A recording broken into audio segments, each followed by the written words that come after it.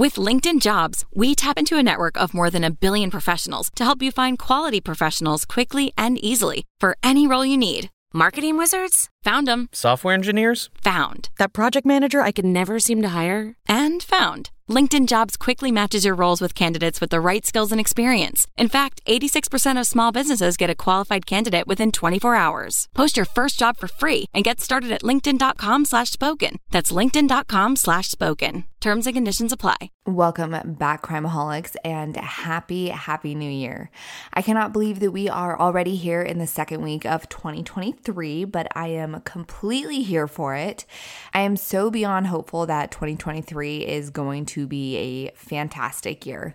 2022 can absolutely kick rocks. It was a terrible year for myself personally, and after seeing everyone's New Year's post on Facebook on January 1st, it seems like that was a common trend. So 2022, goodbye. I am manifesting 2023 to be an amazing year for all of us. So today is Monday, which for all of you OG podcast listeners know that means it's Missing Monday. For those of you that are new to the podcast, first of all, welcome. My name is Holly, and I am one of the hosts here at Crimeaholics. Secondly, Missing Mondays is a segment that was created to help keep missing persons' name and information in the media the best we can, and to hopefully help aid in their return home. 90,000 people are missing in the U.S. at any given time, and while some are found alive or deceased, the majority are still missing today. For us, missing cases are something we are very passionate about, and I hope that you guys will get just as passionate as we are about them. There are families that are left with so many questions, and on top of that, sometimes these families feel utterly alone. When the hype of a missing persons case dies down and the people that were so once invested and interested in following these cases begin to forget and go back to their regular daily lives, the missing persons family often feel forgotten. It is our mission to let these families know that their loved one still matters to us and to our listeners.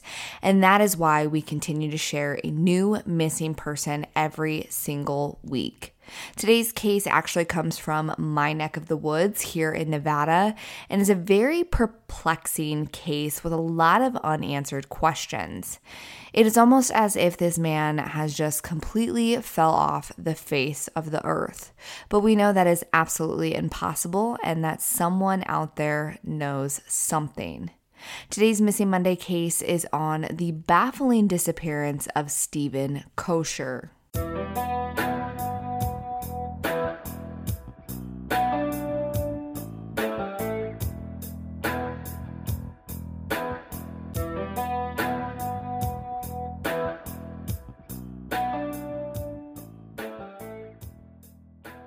One thing that I forgot to say in my intro, and forgive me before we jump in, I just wanted to add this. I am recording in a different area than I typically record, and so if the audio sounds a little bit different, please forgive me. Usually I record in my closet because the sound just doesn't bounce off the clothes. So if it sounds a little bit more echoey today, that is something that I'm going to be working on going forward in my podcast room. So Steven Kosher was a 30-year-old devout Mormon who was living in St. George, Utah at the time of his disappearance in December of 2009. Growing up, Steven was a very outgoing child, and he was the second of 5 children that his parents Rolf and Deanne had. Steven was described by his cousin Casey as someone who always wanted to be where the action was. He was very lively and just all around a super fun, loving guy. Steven was also very helpful and always wanted to help however he could. He was very close with his family, which consisted of a lot of cousins, and as he got older, it also included many nieces and nephews that he loved and adored. He enjoyed sports growing up, including swimming and water skiing on the lake. On top of being a lover of sports, Steven was also very talented. He could sing, write songs, play the guitar, and he also loved to draw. Overall, Steven's mom said that he had this zest for life and had no fear and would absolutely try anything and everything at least once. All through his childhood, he was a part of the Boy Scouts, and he worked his way up to the highest rank attainable, which is known as an Eagle Scout. After high school, he went off to college at the University of Utah, where he majored in communications. After college, Steven went on a mission for the Church of Jesus Christ of Latter-day Saints, where he was a missionary in Brazil and became fluent in Portuguese so that he could speak and preach the word to the locals. After finishing up his mission, it seemed like he was going to follow in his father's footsteps, who was a publicist and a newspaper editor. Steven began working for the newspaper that Rolf was an editor for, and he remained there for a year and a half. In 2007, he moved on to work for the Salt Lake Tribune in their digital advertising division, where he had worked the overnight shift. Steven was fairly happy with his job, minus the hours, and he stayed there for another year and a half before he finally decided that it was time to move. According to many articles I read and interviews that I watched, the colder weather in Salt Lake City began to wear on Steven. He mainly grew up in Texas, where the winters were much milder and the temperatures remained significantly warmer year-round. According to his father, the winter months seemed to be really wearing on Steven, and he just wanted to go somewhere where the winters weren't so long, and he thought that St. George, Utah was a promising, fresh new start for himself. When he first moved to St. George, Steven began working for an internet advertising company. In April of 2009, he moved into a house that he shared with a roommate, and though the two men were very cordial with each other, they found that they didn't really have a lot in common. Steven, as I mentioned, was a very devoted Mormon, and part of that religion is that they don't drink alcohol or do any kind of drugs. Steven didn't even drink coffee. It seemed like from the get-go that this roommate had different values than Steven, but he always remained kind and often invited the roommate to some of the events that took place at the church, which from my understanding, the roommate would sometimes attend. Shortly after moving to St. George, Steven jumped right back into attending church and quickly made friends within his ward. Steven's cousin said that for single adults within the Mormon community, the ward was pretty much your life. Everything gets based around the ward, and it's where you meet people with similar values and people that want the same thing. A lot of times members within the Mormon community marry others within their ward, and a wife and a family of his own was very much something that 30-year-old Steven Kosher wanted. Most of Steven's siblings were all married and beginning their own families, and it was something that he had always dreamed about doing himself. And he, of course, dated and had several girlfriends that he was interested in, but most of them weren't as interested or dedicated in the church as he was. And it was really important to him to find someone with just as strong as faith as he had. So he never felt like any of the women that he dated were the right one for him. It wasn't long into his move to St. George that the job for the online advertising company ended, and Steven was struggling to begin finding new work. In 2008, the recession that took place really affected the work situation in St. George, Utah. So when Steven found himself jobless mid-2009, he really struggled to find something new. He did, however, find some part-time work handing out flyers for a local window washing company. But this job wasn't able to provide him with enough income that he needed to sustain his life, and slowly but surely he began to run out of money. And initially, Steven's family were unaware of some of the struggles that he was going through, but it eventually became clear to them that he was struggling financially. All of his family wanted to help, and they offered to give him money, which he turned down. His grandmother had given him a check for his rent, but he refused to deposit it. His father also gave him money to put towards rent, but he also never used that money. Steven had a really hard time with accepting help from loved ones, which is something that I personally can relate with. That's something that I often find myself struggling with. I rarely ask for help with anything and would much rather drown than burden anyone or make anyone feel like they are obligated to help me. One evening in early December, Stephen's father, Rolf, received a phone call from Stephen's landlord stating that Stephen was nearly 3 months behind on rent, which was about $1,800 if I remember right. When Rolf called his son and offered help, Stephen refused to continue the conversation, and he was almost offended that his dad had even brought it up. And Stephen seemed so upset by this conversation that he even hung up on his father. And I'm going to guess for Stephen, this was a pride thing.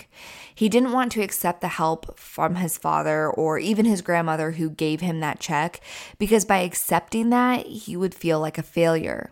And I know we all preach not to compare ourselves and our lives to others, but from an interview I watched with his cousin, she had stated that Stephen struggled with doing that. He struggled with not comparing himself to other people, mainly those within his family.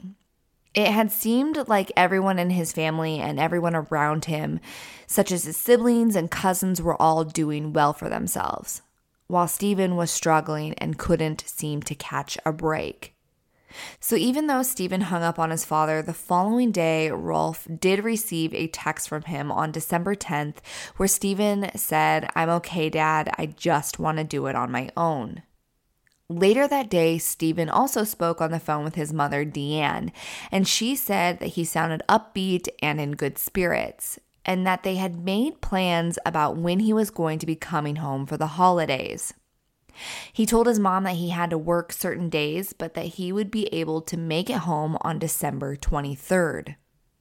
Little did his family know these interactions with Stephen would be some of the last that they would ever have.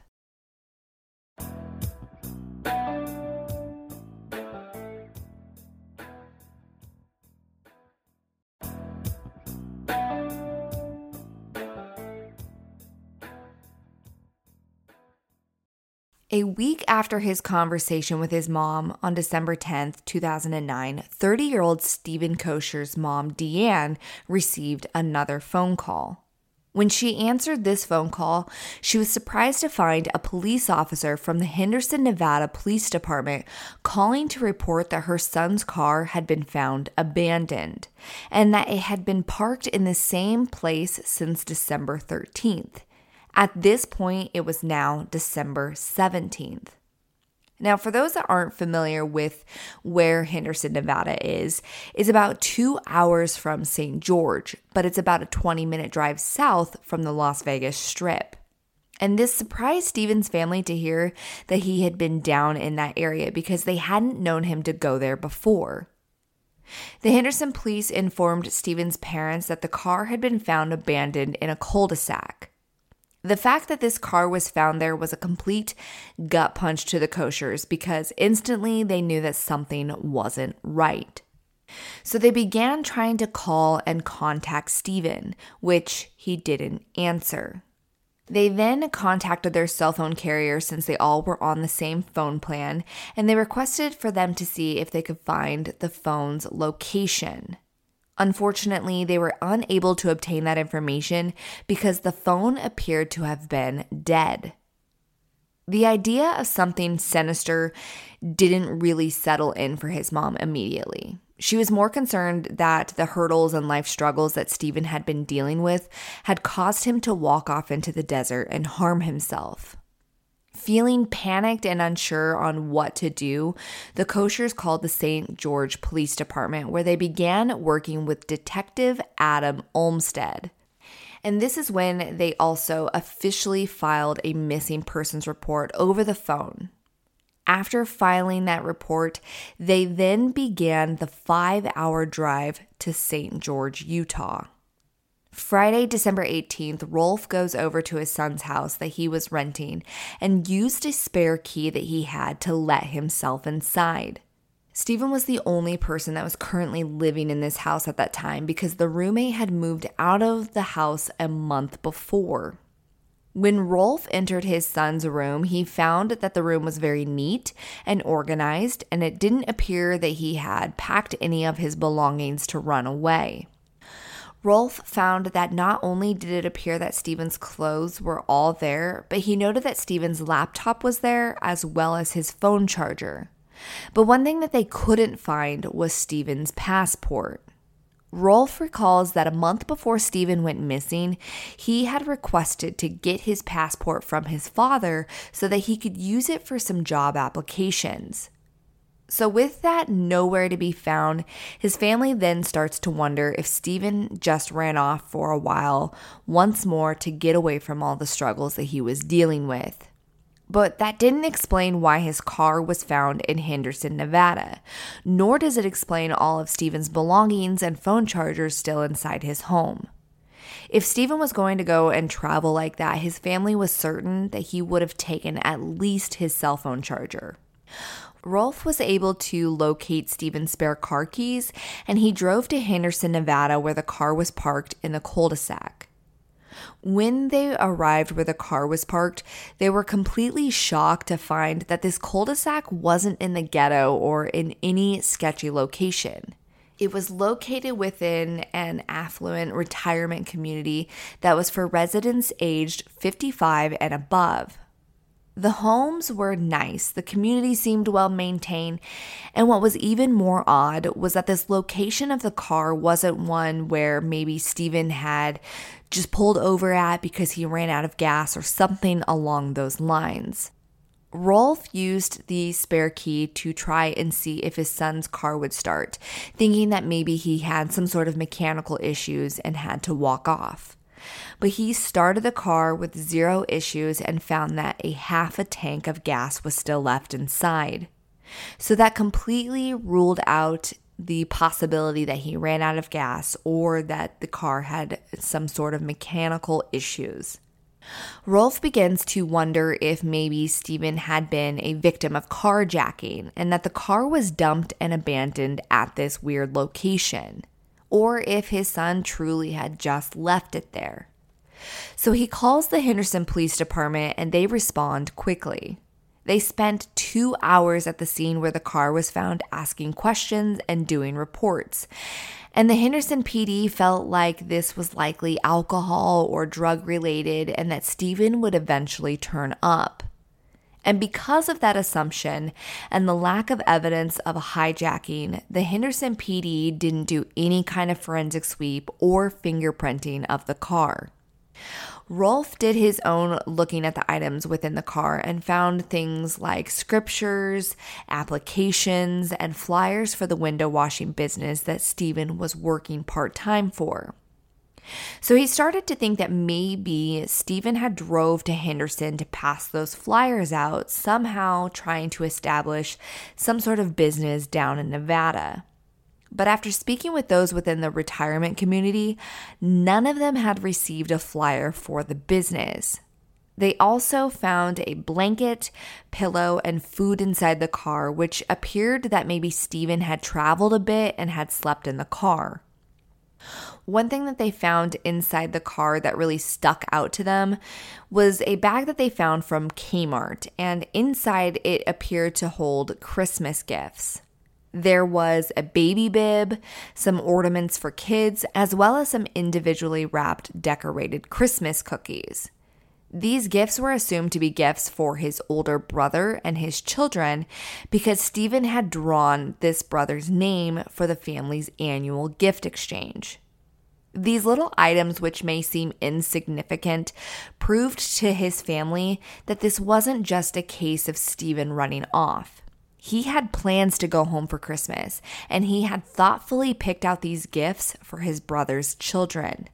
They needed to find Steven more than ever. Again, because of the proximity of Las Vegas, it wasn't unusual for odd occurrences to happen in and around the Henderson area. And as someone who lives here, I can vouch that there is a lot of things that take place here in the Vegas area, and people frequently go missing only to turn up after a drug or alcohol bender. But the Koshers were sure that this wasn't what had happened to Steven because he was so invested in his faith and religion. Though they didn't agree with the Henderson Police Department's theories that Stephen would be found within a few days, they accepted it, but they ramped up their own personal search. For nearly a week, the police and the media weren't interested in Stephen's story, so the Kosher family was forced to put in their own work searching. Rolf and Stephen's brothers go back to the neighborhood where his car was found and approached the house that was closest to where Stephen's car was found. To their surprise, the people living there were super helpful and actually told them that they had security cameras outside of the home that may have caught something. But they ran into a slight setback when they learned that the system required special equipment to obtain the footage and view it. Stephen's uncle quickly hired a private investigator, and this investigator was able to go to the home and obtain the footage, but they were told that it could take some time to analyze all of the footage. So while this PI worked on that, the family continued doing their search in and around this neighborhood, looking for any clues. On top of ground searches that the family conducted, they also began calling around to hospitals, shelters, and even the local jail to see if Stephen was there. Of course, all of those phone calls led to dead ends. While Stephen's father and brothers were working on their searches in Henderson, Deanne was working on combing through all communications that Stephen had leading up to his disappearance on his cell phone. She was hopeful that they could piece together some reasoning that Stephen would have been in Nevada. She thought that maybe some sort of church function brought him there, but it had not. She spoke with two men who may have been the last people that Stephen had spoken with before he seemingly vanished. On the morning of December 13th at 7:52 a.m., Stephen received a call from a man, and the other man had called him at 9:53 a.m. Deanne learned that both of these phone calls were in regard to some church business and that both men were from Stephen's ward. During these conversations, Stephen had told both men that he was in Las Vegas, but never said why or what he was doing there. Both men did say that Stephen sounded as normal as ever. He was calm, upbeat, forthcoming on being where he was, and didn't seem like anything was wrong at all. After speaking with them, Deanne was able to access Stephen's bank statements to look into the activity that had taken place after his disappearance. And what she found made the fear that something bad had happened to her son even worse. She found that Stephen's credit cards hadn't been used since the day he went missing on December 13th. Stephen's brother was also able to figure out his login information for his email, and they began searching for any kind of clues there. But all they were able to find was countless job application submissions and rejection notices. They found nothing about travel plans to Vegas or any potential appointments that he may have had there. They also checked his search history and once more found zero signs that Stephen was even considering hurting himself. There was no searches about suicides or anything of that nature, nor was there any kind of searches about people walking off to begin a new life. As the days ticked by with no sign of Stephen, his family remained hopeful that on December 23rd, Stephen would walk through the doors at his parents' home like he had promised he would do. But as the day came and went, his mom said that living through that day was worse than living through Christmas days later. She had tried to remain hopeful, but those hopes were officially crushed. Just after Christmas, that private investigator that had been hired that was working on reviewing the security footage called with some news. They were finally able to go through the footage, and they found Stephen's car pulling up into the cul-de-sac. The actual cul-de-sac is just out of camera shot, but they were able to see his car pull down that direction. And then once he got in the cul-de-sac, he apparently sat inside of his car for 6 minutes before he could be seen walking away from the area at almost exactly noon on December 13th. It appears that Steven knows where he is headed in the video. He does not appear to be disoriented. He doesn't appear to be looking for something or looking over his shoulder like maybe he thought he was being followed. He is walking with his head up like he knew exactly where he was headed. They also saw that in one of his hands, it appeared that he was holding a manila folder. And his father felt that this was potentially something that Steven would have had his resume in. Steven then turns a corner and the other camera on a different part of the house catches him walking across the street to what seemed like a different house within the neighborhood. Now, I will say that you cannot say without a doubt that this is Steven in the footage. His family fully believes it's him by the clothing the person is wearing as well as the way that he walks, but the footage isn't the best quality, but it's hard to be absolutely certain despite his family being sure it's him. So after this moment of Steven crossing to the other side of the street, he goes out of camera sight and is never seen again. Everyone is at a loss of what to do now. It seems like there's several possibilities here. Either Steven went into one of the houses within the neighborhood, he met up with someone and got into their car, someone snatched him up, or he just kept on walking and then something happened. A cousin of Deanne came up with the brilliant idea that we all are familiar with, but we don't see it utilized much anymore. This cousin said that she had a friend that had a connection to the local dairy called Anderson's Dairy here in Las Vegas. She suggested to get Steven's face and information printed on the side of the milk cartons for Anderson Dairy. The dairy was willing to help, but they wanted to check with the Henderson Police Department about the status of the case. And it was around this time that those within the Kosher family feel like the Henderson Police Department actually really began looking at this case as a serious missing persons case, and not just a case of an adult who ran off to do some illegal activity that would eventually turn up. Finally, Detective Robert McKay gets assigned to Steven's case, and they began going door to door to ask anyone within the neighborhood if they had seen Steven, but it seemed like nobody had. A massive search began on December 30th with helicopters and ATVs out in the desert.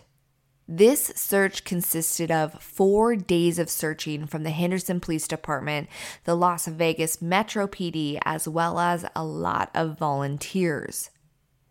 The police departments also had a team of people who went out passing flyers and going door to door to hundreds of homes to give flyers to residents within the Henderson area.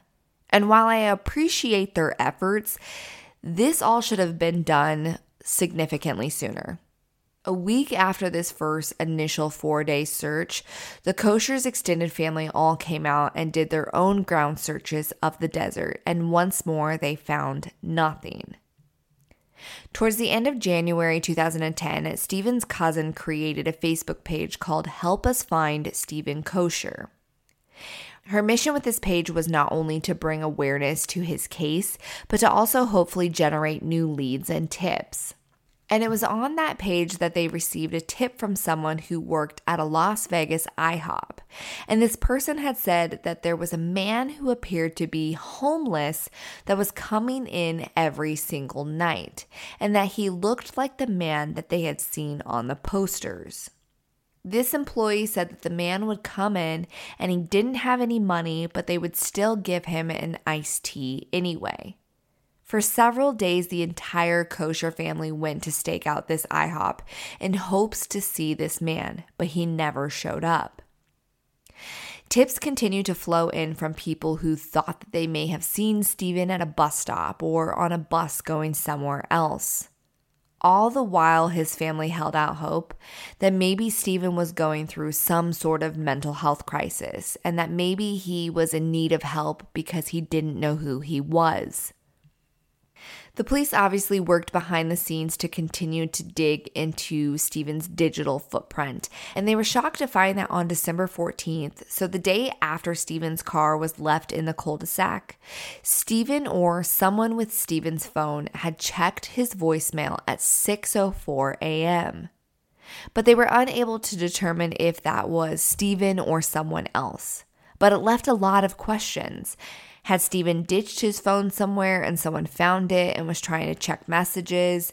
Had someone that harmed him tried to check messages? Or was it actually Stephen who did it himself? There's just a lot of possibilities here and no answers. And then a tip came into the St. George Police Department, and this tip will likely blow your mind because I was absolutely shocked not only about the tip itself, but who actually called this tip in.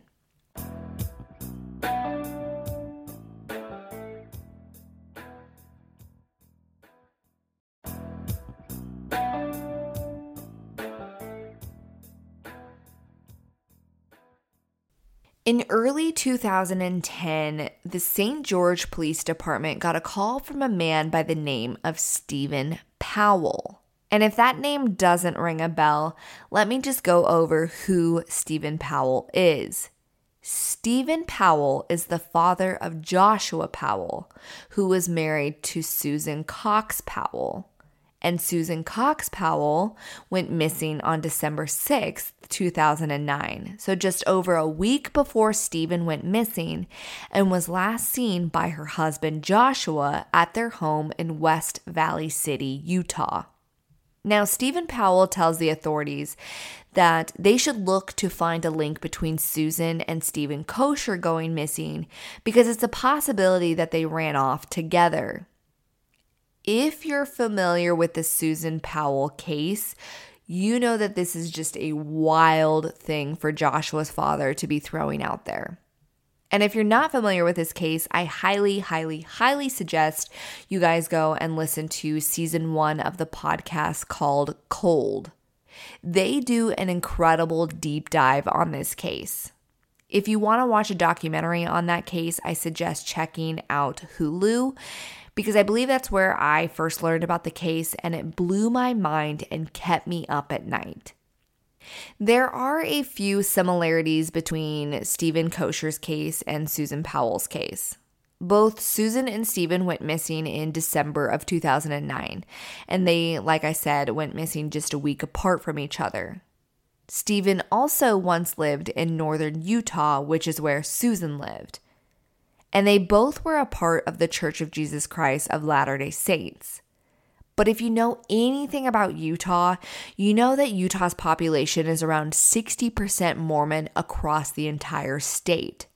There's a lot of Mormons within that state, and to think that these two just happened to know each other and ran off together is a wild theory. But the theory was that potentially Stephen and Susan ran off to a foreign country since he had previously lived in Brazil and his passport wasn't found within his room at his home in St. George. They checked flights and found that Stephen's name wasn't on any passenger list, and when looking at his phone records, they found that he also hadn't communicated at all with Susan on his cell phone, nor had he been in contact with her through email. After the St. George and the West Valley City Police Departments had a sit-down conversation, they ruled out the possibility that these two cases were connected in any kind of way. Emotionally, the Kosher family was struggling, as I think anyone with a missing loved one would do. And with the fact that their son was missing and zero answers at this point in time, they really struggled with going through Stephen's belongings. They were packed away and put aside for them to go through whenever things seemed a little less painful. And on one evening, they looked through some of his belongings again. And when they did that, they found Stephen's passport that had been missing. Tucked away in the back of a binder was the passport that gave them one teeny small shred of hope that their son was potentially off in another country. And I can imagine that this was very heartbreaking for them to find. Authorities were still working through to piece together any kind of information, and they also began looking further into his financial records. They had found some transaction that had taken place 3 days before Stephen went missing on December 10th that really stuck out to them because it was very unusual in comparison to the other transactions on his bank card. Authorities presented food and gas receipts to Rolf and Deanne that showed that Stephen had done a drive that was over 1,000 miles that took him up through Utah, through the Salt Lake City area, and then over into northern Nevada, and then back to St. George, all within 14 hours. That is a whole lot of driving to be done in that amount of time. Some of the people working on the case began to speculate that perhaps Stephen had gone to northern Nevada to a town called Wendover to gamble, and that he had also gone and visited the Las Vegas area to gamble in an attempt to make money since he was struggling financially so bad. And if it wasn't gambling, then perhaps Stephen was running drugs or something illegal. They started to look into Stephen's roommate, who, as I stated, lived a very different life than Stephen. And they found that this ex-roommate had a charge in 2007 for illegal possession and use of a substance. So maybe Stephen, who was so hard up for cash, agreed to do a few drug runs for his old roommate or someone that the roommate knew in order to make some quick cash. With this possibility in hand, Stephen's father, Rolf, asked the Salt Lake City Police Department to bring over their drug-sniffing dogs to sniff out the car. The dogs spent an entire hour going over the car from front to back and back to front. And the dog handler, who had over 20 years experience, told Rolf that there was absolutely no way that this car had ever had drugs inside of it, because if it had, his dogs would have detected it. And I'm sure that that was a bit of a relief for his family to hear, because here they are searching for their son, and all of these possible scenarios are coming up that seemingly could potentially prove that their child wasn't who they thought he was. And then to only find out that it's safe to say that the drug theory was absolutely not a possibility. And I am sure that that was somewhat of a relief, or at least I know it would have been for me. And of course, the police also interviewed the roommate and concluded that Stephen wasn't involved with any illegal drug activity. And the roommate was ruled out of having any kind of involvement in the case, and he only had good things to say about Stephen when asked about him. Everyone was stumped as to why Stephen would have made that long trip to northern Nevada, and his cousin posted about it on that Facebook page. A follower of the Facebook page reached out and said that they knew why he was up there. Apparently, the church had a project in Ruby Valley, Nevada, and this was an area he was familiar with because the parents of an old girlfriend lived there.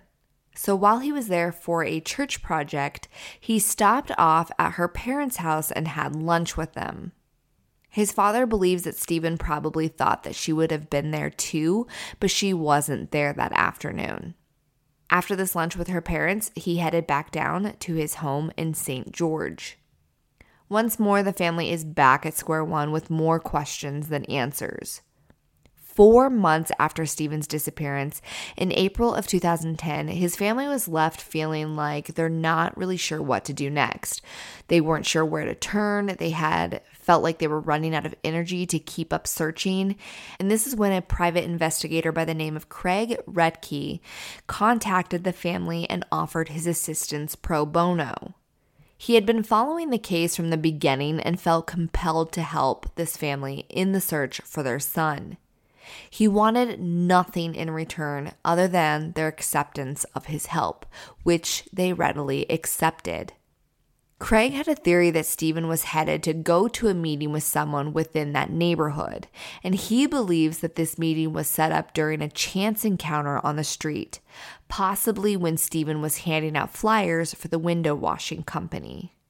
Maybe Stephen had met someone, he expressed his need for work, and this person had told him to come to his or her home in Henderson, Nevada. This theory to me seems like the most likely. There was no communication on Stephen's email or phone showing that he had talked to someone, and in the video it appeared that he was walking like he knew where he was going.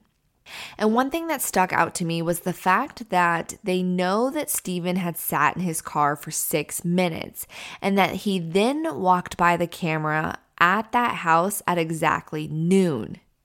Did Stephen get to this neighborhood early to scope out where he needed to go, parked his car, waited because he was a little early, and then walked to his appointment at noon. Stephen also had what appeared to be a folder with him, which his father felt was likely because he was carrying his resume with him, which once more goes with that theory that he was headed to a work-related meeting. And whether this meeting was intentionally set up to trap Stephen or something happened during it, Craig Redke doesn't believe that Stephen ever left that Henderson neighborhood, and the Koshers also agree with this assumption. Craig also followed up on leads that were given to the Help Us Find Stephen Kosher Facebook page, and one of those tips came from an anonymous person who said that they needed to look for Stephen's remains in this certain area of the desert near Henderson. Rolf and Craig organized a private search with friends and family of the Koshers, and they began scouring this area of the desert for any kind of clues. During this search, they found an abandoned tent and campsite that appeared to have housed someone there for several months. Also not far from this tent, they found some bones, which had everyone on the edge of their seats. But ultimately, they found that those bones belonged to an animal. On top of the bones not being Stephen's, they did some DNA testing of items found within the tent, and they also found that this tent hadn't belonged to Stephen either.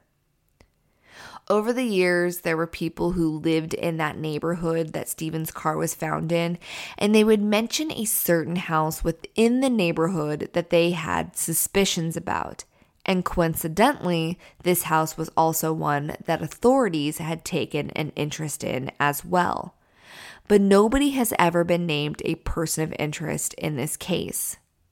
The most recent article on this case that I could find came out last month on December 19th, 2022. This article was published by 8 News Now and talks about a neighbor who is finally publicly speaking out about the case, but has requested that their identity be concealed. This neighbor states that between 11:54 a.m. and noon, Stephen spoke to them. This neighbor says that they remember Stephen saying "I need money" to them after they opened their door. This person claims that they didn't see Stephen exit his car, but he rang their doorbell. According to this article, this person went to answer the door, but Stephen had already walked off and was on the other side of the street when he had said, "I need money." This stuck out as odd to this person because Stephen was walking on the other side of the street that doesn't have a sidewalk. They said that they closed their door and that was the last time that they saw him. Later in the article, it states that a police report indicates officers interviewed one neighbor after Stephen's disappearance, that this neighbor appeared to be nervous when contacted and asked about Stephen. This person said that they didn't recognize Stephen and that they had no friends. They also said that they, quote, did not trust anyone due to the drug lifestyle that people tend to have, end quote. Which, if you ask me, that's kind of a weird and random thing to say just randomly when asked about a missing man, but what do I know? There also was another house within the neighborhood that some other neighbors were suspicious about. And allegedly, the person that lived in this house moved out of their home on the same day that Stephen went missing. And lastly, this article touches on some photos that investigators obtained from a house within the neighborhood that were taken shortly after his disappearance. These photos show several holes to the walls and other damages within the home. This also happens to be the same house that private investigators working on the case all believe that Stephen was headed to in those final moments that were caught on camera. They question whether these damages happened during a struggle and a fight. Unfortunately, this case is just really going to need someone to come forward with some kind of key piece of evidence or information if it's true that something sinister here happened. But again, there's several theories out there that Stephen was suffering from something mentally, and he's out there somewhere living among the homeless, unaware of who he is.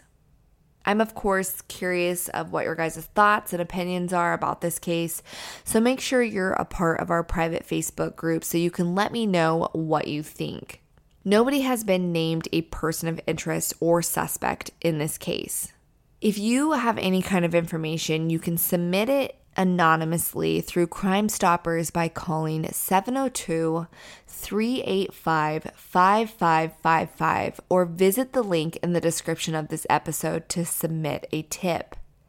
Steven Kosher has been missing for 13 years now. At the time of his disappearance on December 13th, 2009, Steven was 30 years old.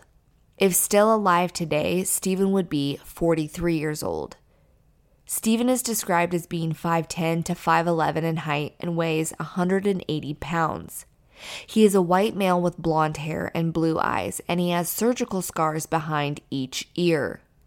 He also has several birthmarks on his abdomen that nearly form the shape of a Nike swoosh. It appeared that Steven was last seen wearing a white dress shirt, blue jeans or Docker pants, and white sneakers. Please, if you know anything or you think you may have seen something, please call it in. This family deserves answers and closure. Unfortunately, Steven's father, Rolf, passed away before he could ever learn what happened to his son. My heart goes out to all that know and love Steven. 13 years with no answers is far too long. Crimeaholics, I wish I could say I had more information to provide you on this case, but unfortunately I do not. Again, make sure you join our private Facebook group. You can find it by searching Crimeaholics Podcast Discussion Group. In there, we share all information and pictures pertaining to the cases that we cover, and we also encourage all of our members to share all things true crime. You can also follow us over at crimeaholics.podcast on Instagram. And if you'd like more true crime content, you can follow me on TikTok at the same username of crimeaholics.podcast. And lastly, if you wish to follow myself personally, you can find me on Instagram at crimeaholic. Crimeaholics, that is all for this week's Missing Monday case. I will be back Friday with another episode for you all.